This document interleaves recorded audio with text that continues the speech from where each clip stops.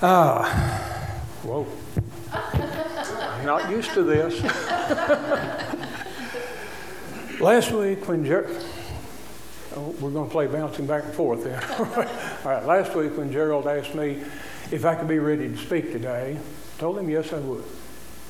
And that was because a couple of months ago, I came to the decision that it was time for me to fully re-engage with life and get on. And I told God that I would do whatever He had out there for me to do. Be careful volunteering with God. Be sure you're ready, because you will get more than you bargained for. But along with that question, if I could be ready, somebody sent about 2 barrels full of butterflies, and they all landed right here. Well, for the first few days of the week, I had a lot of trouble with them. I kept reading and looking for ways to try to get them pushed down out of the way, and found a couple of hints that might help. But I woke Wednesday morning with a song on my heart. You are my all in all. All in all.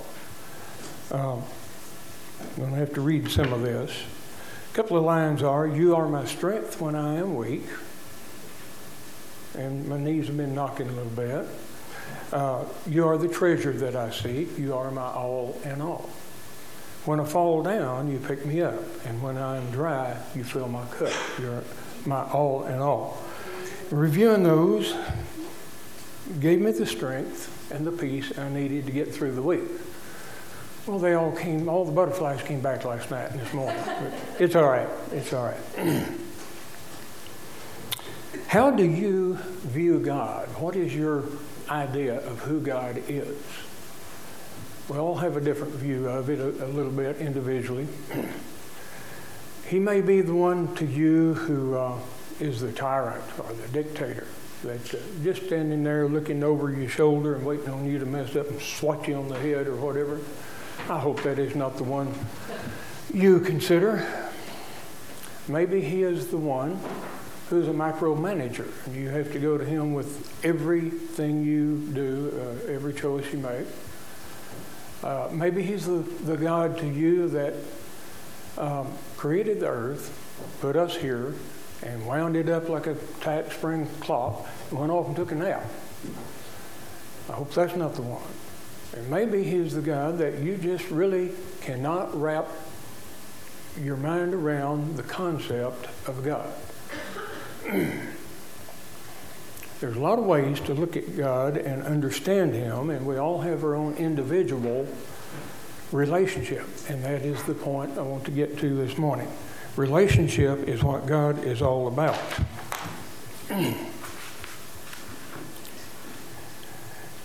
God is looking for something and desiring a relationship with us that often gets overlooked. Excuse me. In the few weeks previous, before Christmas, leading up to Christmas, our Sunday school lessons were talking about God's love for us. Sermons were about that, about God's love, how He sent Jesus to the earth to be our salvation, to take our place on the cross.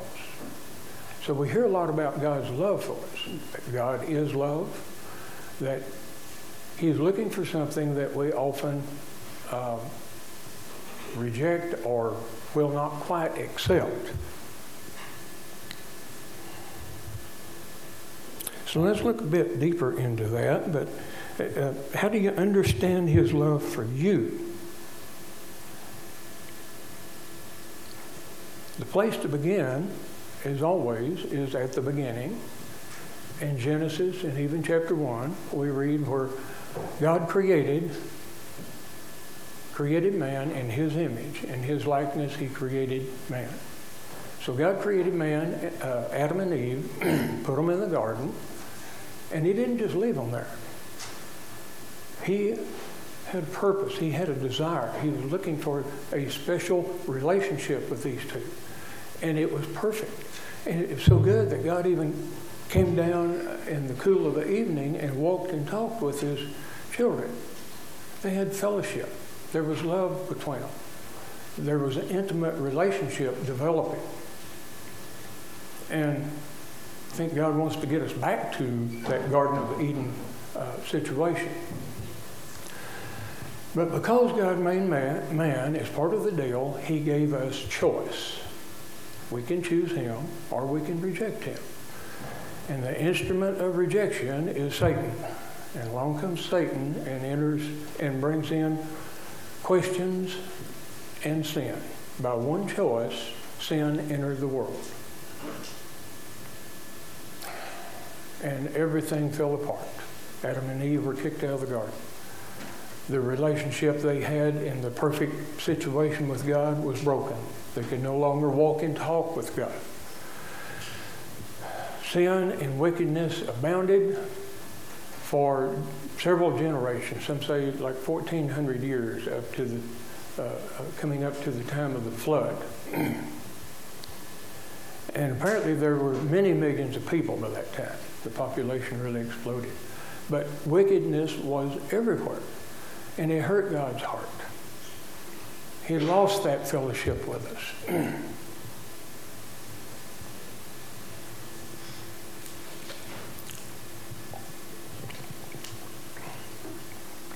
It hurt him so bad that one translation says he repented of making man. He was so sorry. It hurt him so bad. He decided to just wipe man off the earth. Now that's a new thought this past week.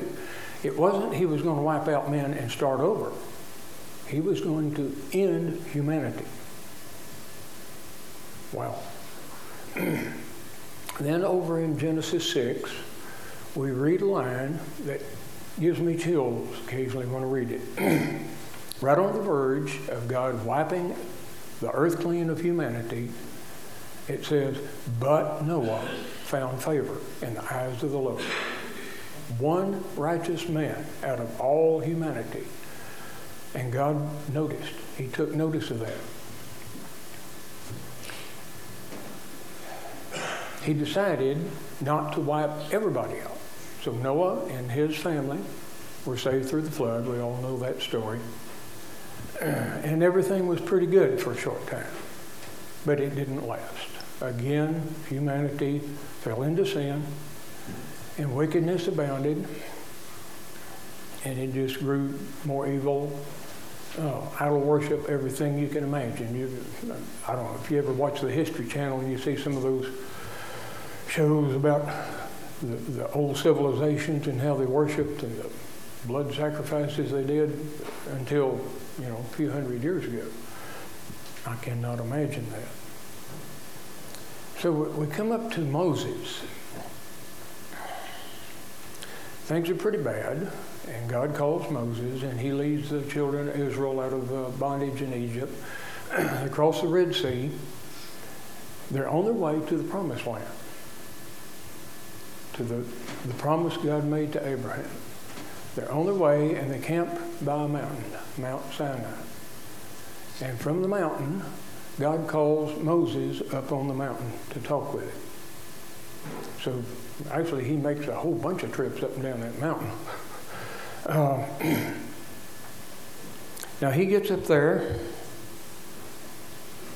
and God presents a covenant to be delivered through Moses, a new covenant between God and his chosen people, this group that he had picked out sometime previous to that they were going to be his chosen people.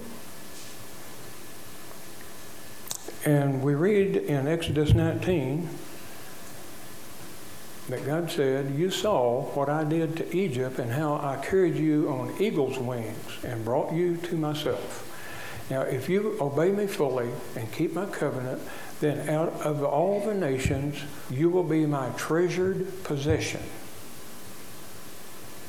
Although the whole earth is mine, you will be for me a kingdom of priests and a holy nation. Now that sounds like an offer you can't refuse. Israel was going to become a kingdom of priests to minister to all the rest of the population of earth, be the representatives between God and them. Well, they rejected it. Listen to how they put it. When Moses came down and delivered all the message from God, when the people saw the thunder and lightning and heard the trumpet and saw the mountain in smoke, they trembled in fear. And I agree, top of the mountain and smoke and fire and rumbles and earthquakes and all that, it would be scary. They stayed at a distance and said to Moses, "Speak to us yourself, and we will listen. But do not have God speak to us, or we will die." They've rejected the best offer of fellowship since the garden. They did not want to be that close. They were afraid of God. And sometimes we probably get that way too. But God is not a scary God to me.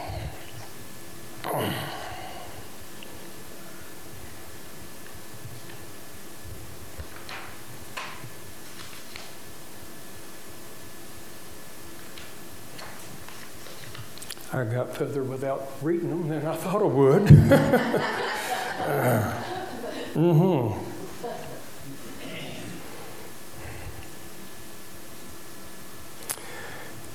Sin, it seems like sin makes you fearful of God. You don't want to be discovered, so you avoid God.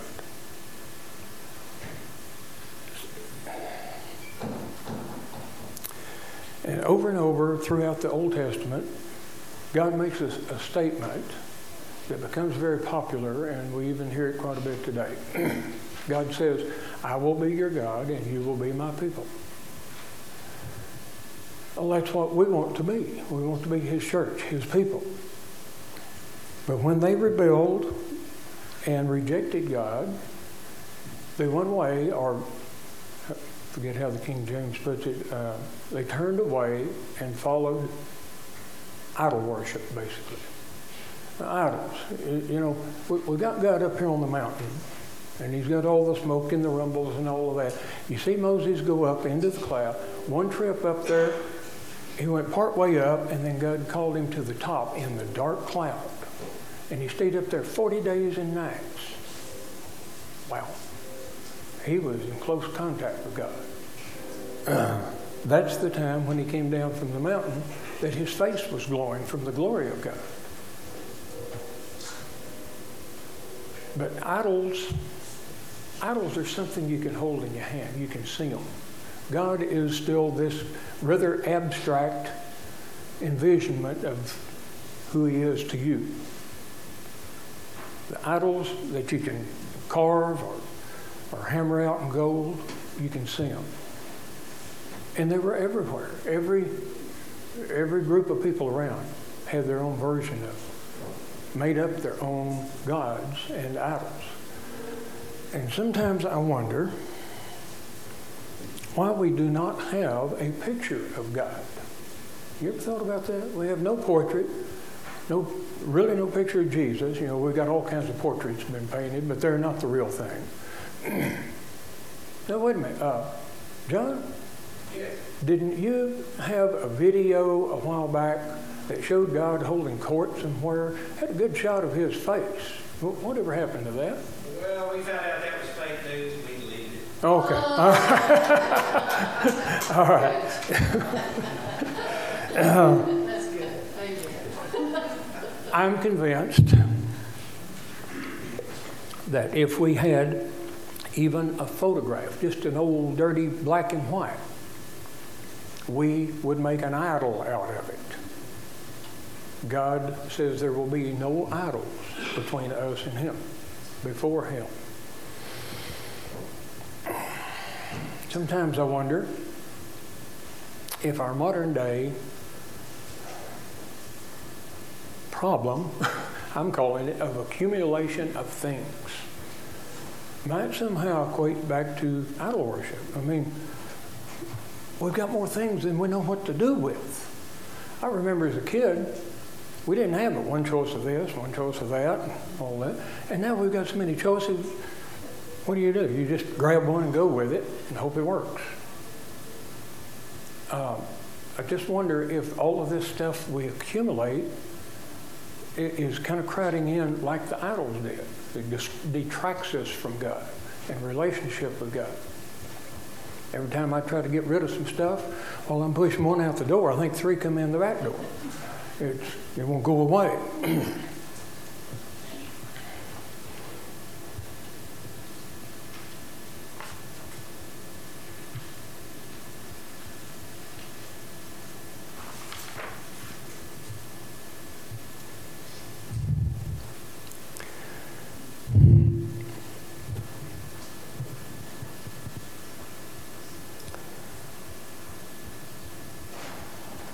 There's a line. Having an object you can hold or look at does have a bit of a comforting thing about it.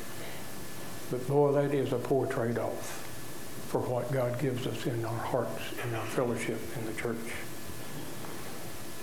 I heard a story years ago about a young man, grew up in the 60s and 70s in the drug culture of the day, and he was saved out of that situation.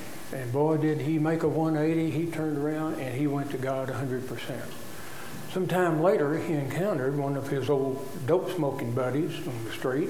They said their hellos and all. And the buddy was smoking a joint. He said, "Hey man, have a puff off of this."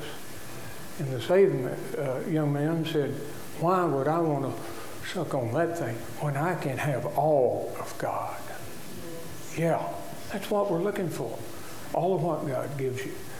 If you've ever had God use you in some ministry, some praying for the sick, you see healing, you see other things taking place. That is the biggest thrill you can ever experience, I believe, as a human. And that's a part of what God is looking for us to be intimately in relationship with Him, so that is the norm, not the unusual.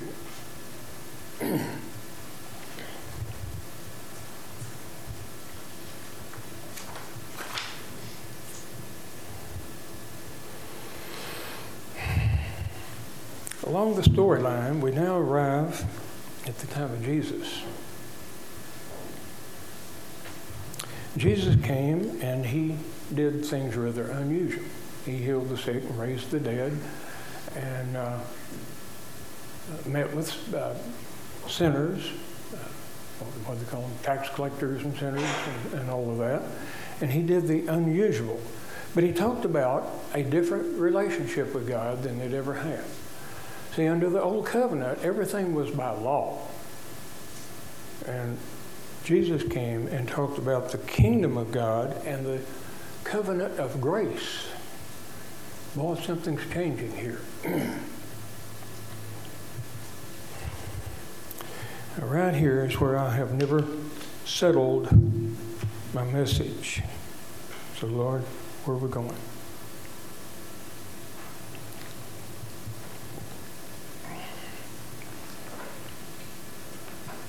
When Jesus came and did all these things, and most of the people rebelled, sent him to the cross, or was about to, I'm getting ahead of myself.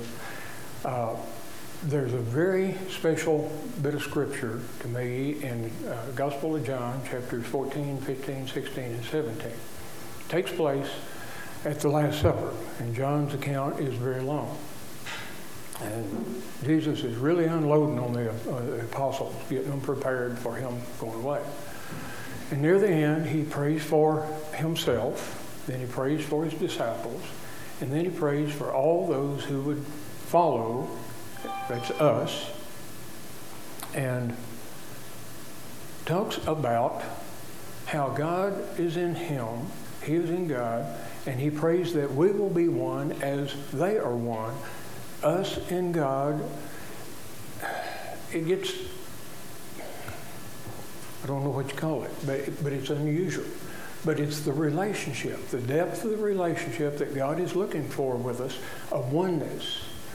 And it all happens in the spiritual realm, not the physical. But that is, I do believe, the heart of God. See, when he went to the cross, when he died, do you remember what happened in the temple?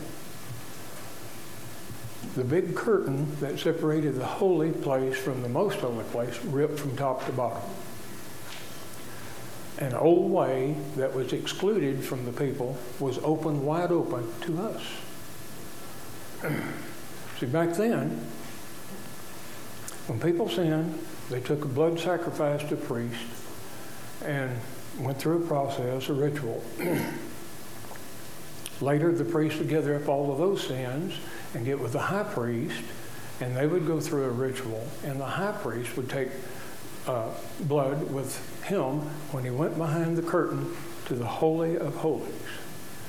And there's where the Ark of the Covenant was, and the cherubim, and the mercy seat, where God would come to meet with the high priest and atone for the sins.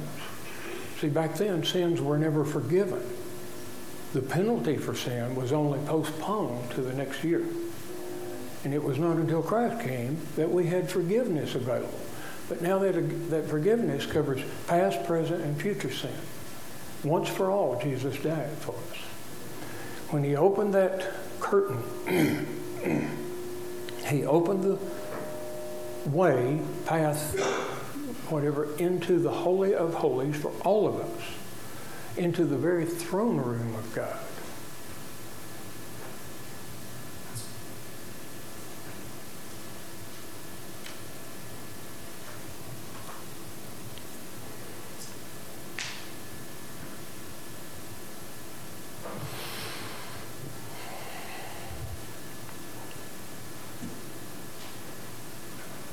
There is a chorus we sing sometimes. I will enter his gates with thanksgiving in my heart. I will enter his courts with praise. I will say, this is the day that the Lord has made, and I will rejoice and be glad in it. Well, I think, back up. That is a quote from Psalms 100, probably written by David, but it was written hundreds of years before Jesus. I think the song or the chorus needs another verse to it, because they did not understand what was coming. They just had the bits and pieces from the prophets, the hints of what was coming, the relationship God was going to reestablish with us that can approach what it was in the garden.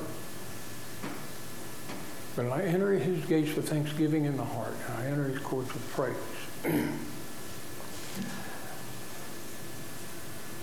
Close with a little story that to me describes my vision of God. To me, God is kind of like my grandfather. I hope you have a relative, a grandparent, aunt, uncle, somebody that when you were a kid that was a real special trip to go visit them. For this story, the close family in the home is not the deal. I mean, it's an occasional time you go see them. My grandparents lived out in the country. It was a significant trip out to see them. You drive out there and you pull up to the yard fence. All had a big yard fence back then. You get out and you go over to the gate. You go through. There's a little excitement to it. I've entered his gates with thanksgiving. Go up the path to the steps, up onto the porch. And as I climb those, entering his courts. I will enter his courts with praise. Well, about the time I reach up to knock on the door, which was an old screen door, of course, back then. Remember those? I hear a voice from inside. It says, "Door's open, come on in." The invitation into the home, into the throne room of God. We are invited there. I open the door and I see my grandfather sitting in his rockers, and he's got his arms open, got a smile on his face, practically run and jump in his lap. He wraps those big arms around me and hugs me and says, "I am so glad you came. I've got something to tell you." And we have joy and fellowship. That's the best way I've found to describe what God is looking for from us. He wants a relationship that few of us can imagine.